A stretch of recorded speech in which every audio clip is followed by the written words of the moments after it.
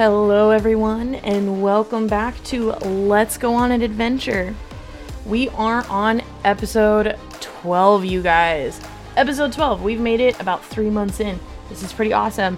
And from the start, where we've had a few, downloads here and there in the United States, we have now reached so many countries. And granted, it's just the start.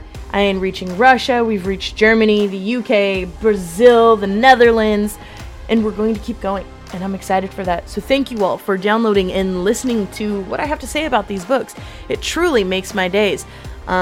It does make my week, actually. It makes me excited to do the next podcast, and I've never been more excited to read and share what I have to, what I've experienced through these books that I've read, and it makes me excited. So thank you all. So I have gotten a couple of questions. I am still setting up my Instagram. It's still in a work in progress, so that way I can have more book-related questions and have all of my followers ask questions about the books or possible books that are coming up or different recommendations and stuff like that. However, recently I've had some more in-person questions from friends and family who actually listen to my podcast. And again, thank you guys for listening. And I had a friend ask me, hey, why don't you bring up any type of stuff that's going on in the world today in your podcast? And the answer is simple. And I'm going to answer that here for everyone, because I know it's something that people do wonder when it comes to platforms like this is, why aren't you bringing up the things that are going on in the world? Why don't you bring up, all the crazy? For that very reason. It's a bunch of crazy. When I come onto this podcast, it's not to relive what I'm hearing every single day. The constant thing. I work more than one job. I hear about everything that goes on in the world from customers on a constant. Even if I ask them, no, let me just check you out. Let me just take care of you, and you can go on your way. I hear about it constantly. And I know all of you hear about it constantly. This platform is a safe space. Not just for me, but for all those who listen. It is a platform where for 20 minutes, 30 minutes, however long these podcasts can be, you can escape. You get to hear about a world that is not our own. And that brings up another question that I've been asked is, why do you do mostly fantasy? Why don't you do any type of, histories or sci-fi or, murder mysteries and stuff like that? Again, for the same reason. There's a lot of crazy in the world. I read a lot of fantasy because it has nothing to do with our real world. Nothing whatsoever.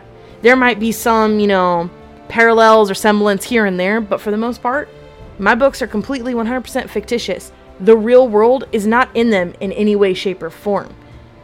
And I like that, because when I read, I don't want to be here. I want an escape. And I would assume, and forgive me for assuming, many of you who are listening, who listen to my podcast, that's part of the other reason why you listen. They're not just recommendations for you. They're recommendations to escape the crazy of this world. Whether it's crazy from the big world or crazy from family stuff or crazy from work or whatever. It is a way to break away for 30 minutes out of the day. Maybe even an hour if you're an avid reader like me. Sometimes it can go on to like 7 hours if the book isn't that good. To just escape the crazy of the world and the just everything, and focus on and be a different character or watch as a complete fictitious world and scenarios unfold. That's why I do it. That's why I do mostly fantasy stories, because there's no better way to escape the real world than diving into a world of dragons, of sisters battling each other, of magic, of, dragon riders, of Vikings, everything that doesn't have to do with today. So for today, those are going to be the questions that I answer. There's other questions, but I'm going to save that for another day. And you know what? We're going to dive in to the fictitious world that I have for you. And you know what? It's a series that I have read almost every book of. I'm working on the second to last one because the last one isn't out yet. Because, my bad habits, am I right? So let's keep going. So today on episode 12, the series I have for you is the Touch of Darkness series by Scarlett St. Clair.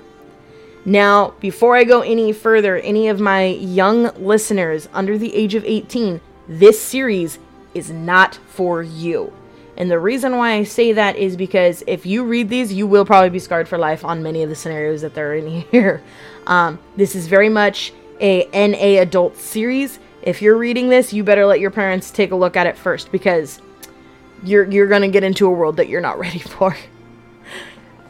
So, that being said, there's also triggers in this series. Not so much in the first one, but in the second one, and so far in the third one, the very third book, there's actually a trigger warning at the front, basically saying that there is content in here that is triggering, as well as hotline numbers for those of us who have friends that are suffering, or even ourselves.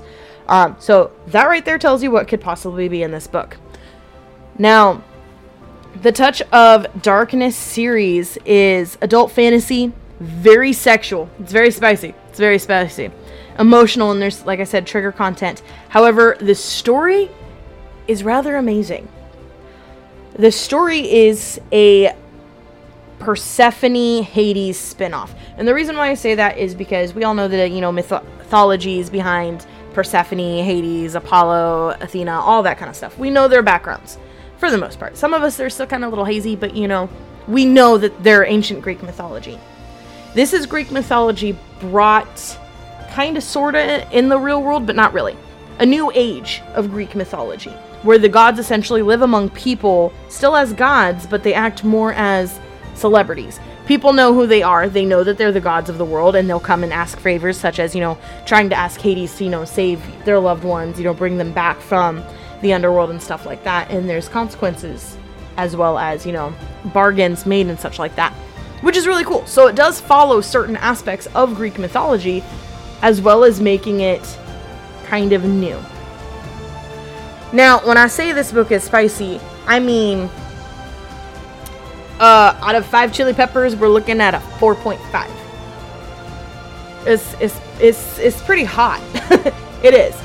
Now, there is a borderline between what we would call a spicy book and smut, I would say. Smut, I would definitely say, is more of the books where you're literally there to read it for essentially word porn. Correct? It's the books like, the Duke's Mistress, or, the Duchess's, pool boy, stuff like that. It's stuff that we know is going to lead to spice. We don't care about the story. The story is very, very flat. There's really no substance to it. It is there mostly for the sexual content. This series, however, actually has substance. Very much substance. Now, I know people might possibly be kind of tired of these types of books, because there's been a lot of different spin-offs lately. There's been a lot of Disney spin-offs, Disney villain spin-offs, different Hades and Persephone spin-offs as well. There's been a lot. Lore of Olympus has been really good, really big one right now, which is a webtoon that has been published. It is actually pretty good, and I would say for the most part it is pretty child-friendly. There is some kind of... Okay, by child-friendly, I mean teenage-friendly. There is some triggers in there, I will not lie. Sexual assault and essentially rape being one of them. But it's very minor. And by minor, I mean it's not huge throughout the book. There's an instance, and it is discussed a few times. It is not something that is very, very heavy. It's not like it keeps kind of happening. It's not one of those types of books. I would still say a good, look over by a parent first before letting their kids read it, because like I said, it is a webtoon, which means it's more comic-like. So, panels. But back to the series. I'm really enjoying this series. I will say that so far, book 3 is a lot darker. Book 4, unfortunately, does not come out for another year. And by year, I mean it doesn't come out until October of 2023. And it makes me upset.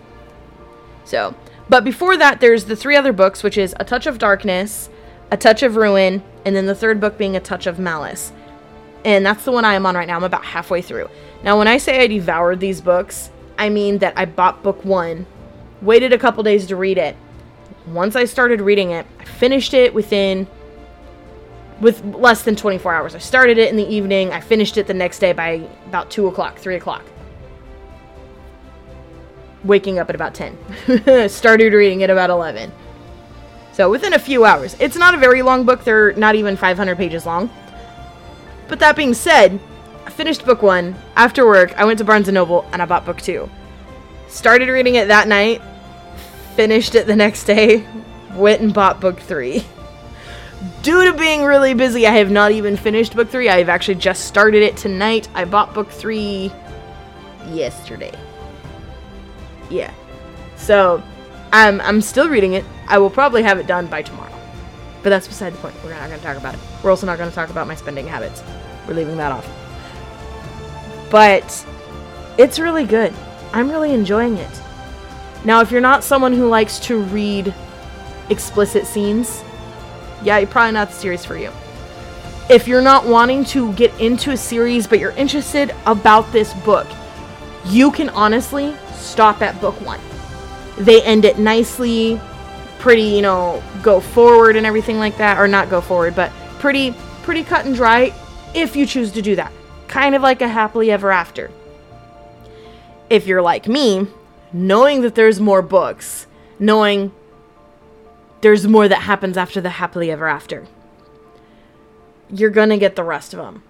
That being said, book 2 does not end with that type of cut and dry ending. It does end on a cliffhanger, so you have to get book 3. Remember that. So, for a quick, kind of summary of how the books are, we all know that Hades and Persephone are essentially together in Greek mythology. Now, there's different aspects of that on how they get together, if they actually like each other, if she's more of a slave to the underworld, everything like that. But a very common thing about Persephone is that she was originally thought to be the goddess of spring, the goddess of fertility and everything, but when in actuality she is more of the god of destruction. And hence the name Persephone. I think the word Persephone actually means destruction or chaos in Greek, but I'm not 100%, don't quote me. I'm not a linguist. Now, with that being said, you can kind of gauge how this is going to go.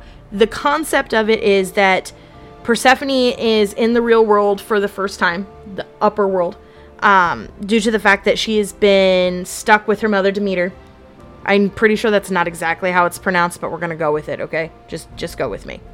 And by stuck, I don't mean she's just chilling there, not really wanting to go out into the real world or has no access to it.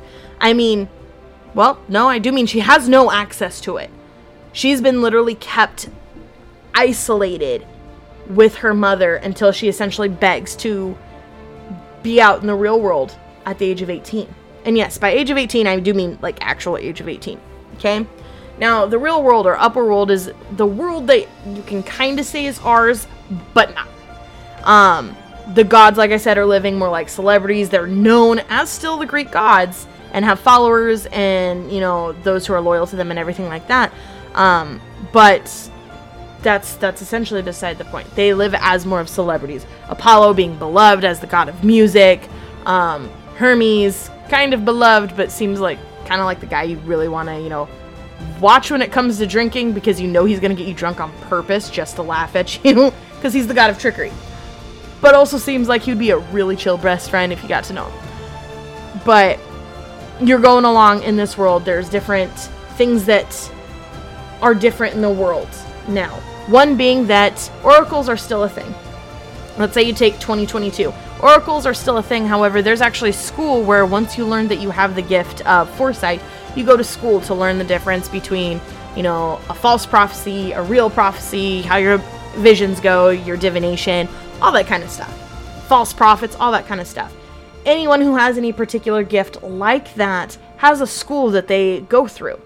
Or if they have a god essentially that they hold above, that they follow and everything, they go to school for that. So, for instance, if you're a follower of Hecate, or Hecate, the goddess of witchcraft, you would go to school to learn witchcraft, how to be a witch, and essentially like that, and how to be a good follower of your goddess while learning these kinds of things. which in an aspect is actually kind of cool. It's kind of like Hogwarts without being Hogwarts. I know, I'm geeky. Leave me alone. Now, Persephone is essentially going to school because one of the things that she holds very dear is truth. Very dear. And so she joins to become essentially a journalist and gets an internship at a high, like high regard type of paper. I think it's called the New Athens Beat or something like that. It's New Athens something. I remember that much. I didn't pay attention to what the paper's name was. I'm sorry. But that's what she wants to do. Well, she realizes that she really wants to learn more about Hades, even though her mom told her to stay away from the gods. Don't do it. Blah, blah, blah. Well, there's something about the fact that, this god is everyone hates. They don't like him. Well, why? Why don't they like him? So she starts doing some digging and everything. Here's the thing. She's hiding the fact that she is immortal. She's hiding the fact that she's a goddess. And this is going to become a problem because she feels like she doesn't know how to use her powers. They don't come to fruition. She doesn't know how to make things grow like her mother. If she's supposed to be the goddess of spring or fertility, she should be able to make a flower sprout.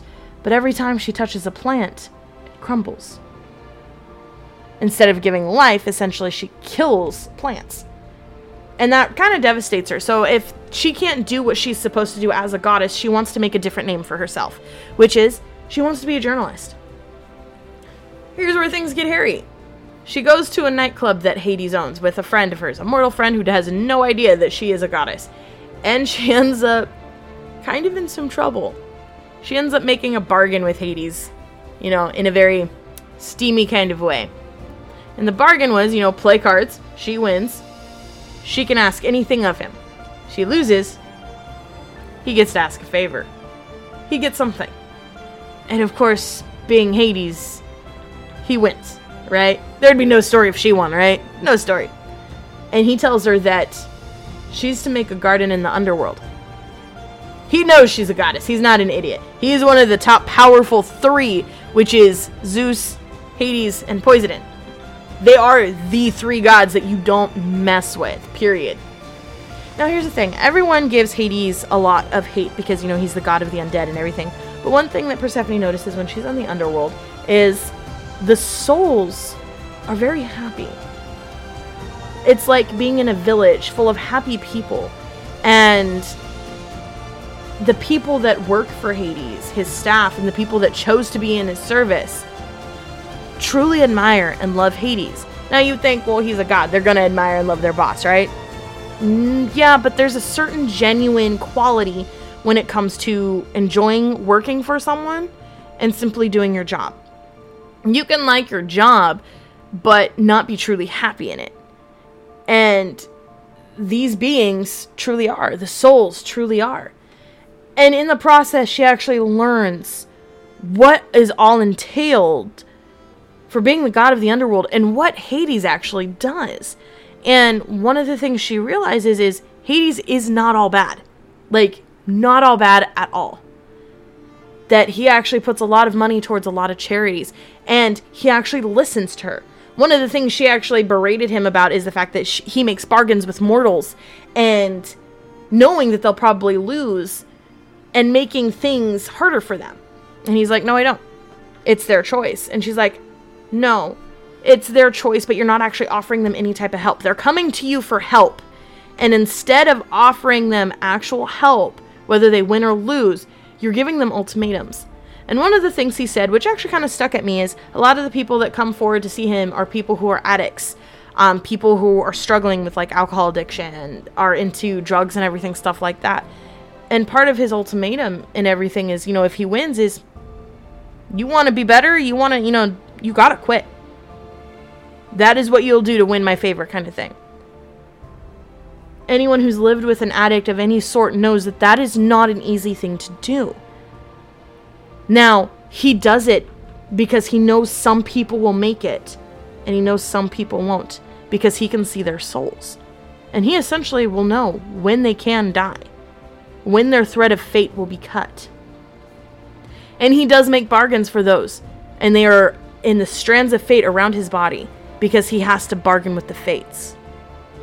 Now, because of the conversation she made with him, because she said, if you were truly trying to help them, you would make them go to rehab or set up something, not just go to rehab, but have them go to rehab and pay for their full stay so they can actually get help.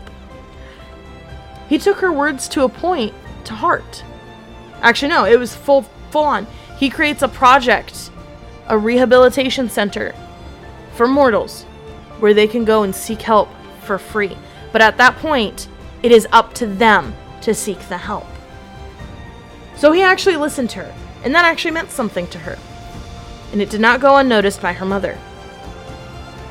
Her mother has noticed that she's been spending more and more time with the god of, the underworld, the god of darkness.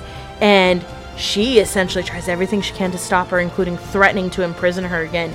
And you see Persephone falter a few times and essentially bend to her mother's will, because she knows that her mom will essentially do exactly what she said. Will imprison her in her greenhouse. And it's not until basically Hades shows her that she is her own person and she can continue to be her own person. Now, I am personally leaving out all the spicy parts because there's a lot. I won't even lie. There's a lot of spice. So much that I'm not going to lie, I was kind of taking notes. And that synopsis was literally just for book 1. I actually have the synopsis for book 2 for you, and I think it's awesome. Like I said, things end on somewhat of a happy note on book 1. Book 2 is where things start taking a turn. You notice that there's a huge communication issue between Hades and Persephone. Constantly. And it's putting a damper and strain on their relationship that, let's face it, sex can't fix. They try multiple times, but they realize that there's more to it that they can't fix. The problem is neither one is willing to back down. They're both stubborn, essentially. One side also doesn't see what he's doing as wrong because of protection, and the other side doesn't see where she's being just as stubborn to not see his way. Now, Hecate, or the goddess of witchcraft, is constantly in between the two of them trying to explain things and being very much I get kind of more of a motherly / grandmotherly feel to her. I know she's not a grandmother, but how she speaks and how she's constantly calm with Persephone when it comes to things, and while teaching her to manage your magic and control it, is really endearing, and it makes me think of a grandmother. It truly does. Now, at this point, she can also see that the power that Persephone has is absolutely crazy. Absolutely crazy. It's strong. Problem is they are very much reactive to her emotions, and that causes a problem. Anytime she gets really emotional, things will start happening to the point where she's actually sprouting sprouts on her body, and when she tries to get rid of them and pull them out, it literally causes wounds on her body. So things are getting crazy, right? To make things even worse, her mother's still trying to split them up. Mother's trying to, destroy this relationship, because their relationship is now kind of public. The world still sees her as a mortal. The world does not see her as a goddess yet and everything, because not even the actual big gods know that she even exists as a goddess. Which, if you know Greek mythology, that's a no-no. So there could be some problem with that later, but we'll see. But her mother does not like that. Now, she's pretty quiet for the most part in this book. You don't have scenes with her and everything too much. Except for, there's a part where a random woman named Luce is trying to, barge in on Hades' club because she was one of his ex-girlfriends. Yeah, Persephone sees that and is like, so why is... Because she doesn't realize she's his ex-girlfriend, but her girlfriend. And she says that out loud, and Persephone kind of just wants to kill her at that point. I relate. Jealousy is a strong emotion. There have been a few when it comes to my man where I'm just like, step back. Well, she confronts Hades and he goes, what are you talking about? And he's like, oh, crap. So he had turned Luce into a tree. He had punished her because he caught her cheating. Broke his heart, essentially. Now, he had no idea she had been released from the tree, because it wasn't by his magic. Guess whose magic it was by? Demeter. Now, Persephone, being the kind soul that she is, essentially forgives her because Zeus is like, look, I'm sorry, I've woken up from like 5,000 years in a tree and everything is new to me. I have no idea really what's going on. So Persephone's like, okay, we're going to get you your job back because Hades fired her when he found out. Get you your job back. We're going to get you your apartment back, or at least new things, whatever. And we are going to figure this out together. I'll teach you. I'll take you under my wing. Now, at the time, she supposedly didn't remember who released her from the tree. The magic and everything. That's fine. Whatever. Things progress. Hades and Persephone are starting to learn more about each other that they didn't realize that needed to be learned. Like, for instance, Hades does have a darker side. For one, he has a club called, the Iniquity, full of sin and everything. And by sin, I mean there's prostitution, there's gambling, the mafia lords are there and everything. And when she questions him about this, he goes, you can't save everyone. But by having a place like this, he can watch all of them and make sure they are not going too far. Which, you know what? I take that because it's true. You can't save everyone. There are some people, no matter how many times you punish them, they will still do what they do. Whether it's because it's all they know, no matter what excuse you give them, they will still do what they do. His idea was to create this place where they can be, and he can keep an eye on them.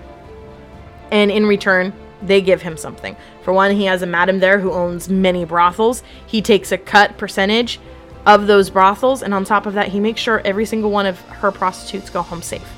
They're protected. Okay, fair enough. There are other things she learns and everything. She's learning more about the underworld.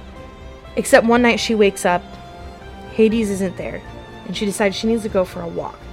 And his dogs, one being Cerberus, no, not a 3-headed dog, instead they separate up as 3 dogs with 3 different names. Dobermans. She's like, where's Hades? Take me to him. So they think that they do. Where she sees Hades having sex with Zeus. She goes ballistic, and by ballistic, you can imagine the emotions that she's feeling right now. The earth cracks underneath her feet. Things are literally falling into disarray because of all this rage, this hurt, and everything. And she literally straight up stares at Zeus, because Zeus is like, what's going on? What's wrong? What she saw wasn't real. She was in a part of the underworld that makes you face like your biggest depression, your biggest fears. And what she saw was her biggest fear, and that was Hades with his ex-girlfriend. They were able to calm her. They were able to realize where she was at. She shouldn't have been there. So now she knows how to stay away from it, right? Which is great. But it still did not leave her mind. It created a lot of chaos within her. Now, more chaos ensues. Here's where I'll say where this book is the most triggering. She has her best friend, her mortal friend Lexa. These two are practically inseparable. She gets into an accident, and she's on life support. And for the first time, Persephone is seeing death in its most raw form. Losing someone you care about.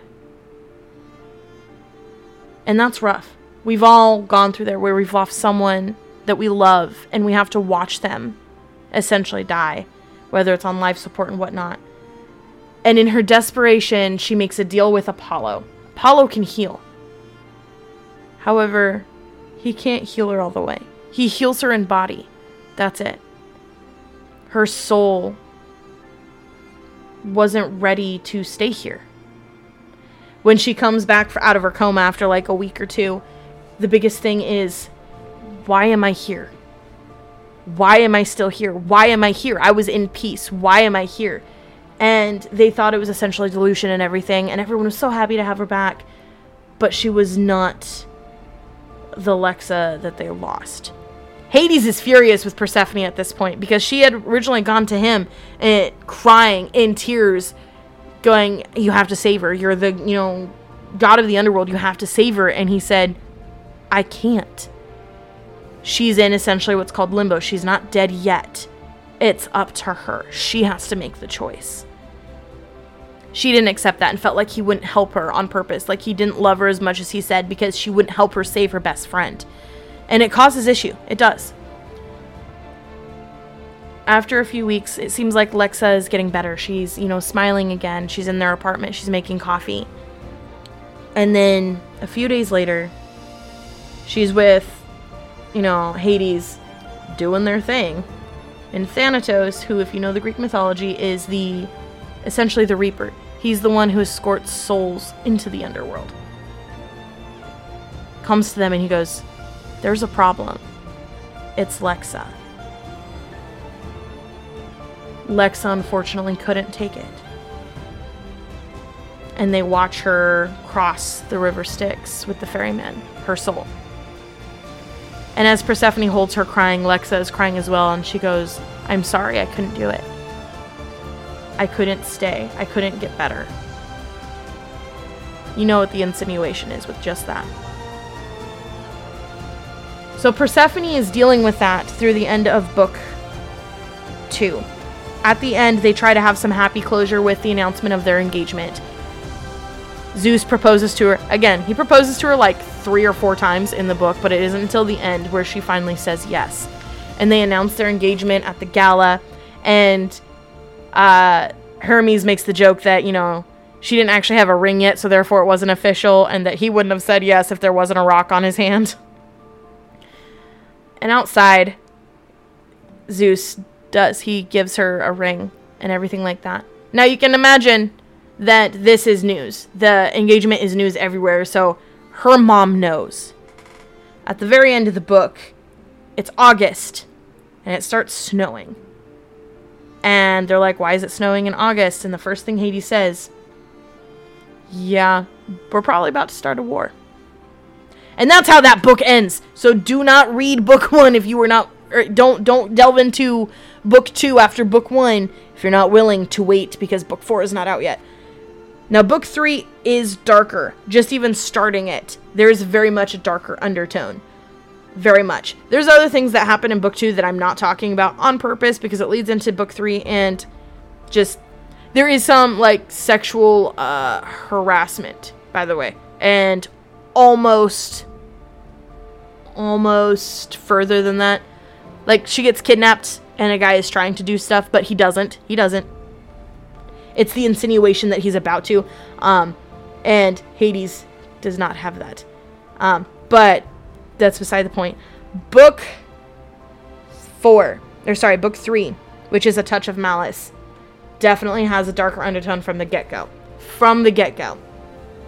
If you've read a Court of Thorns and Roses series, you know that in a Court of Mist and Fury, after everything that happens under the mountain, there's very much a change in the tone from the very beginning of the book. That's kind of what happens here in book 3. You can feel the change. There's better communication between Hades and Persephone so far. Remember, I'm only about halfway through so far, so I can't give you a full account, but I'm pretty close.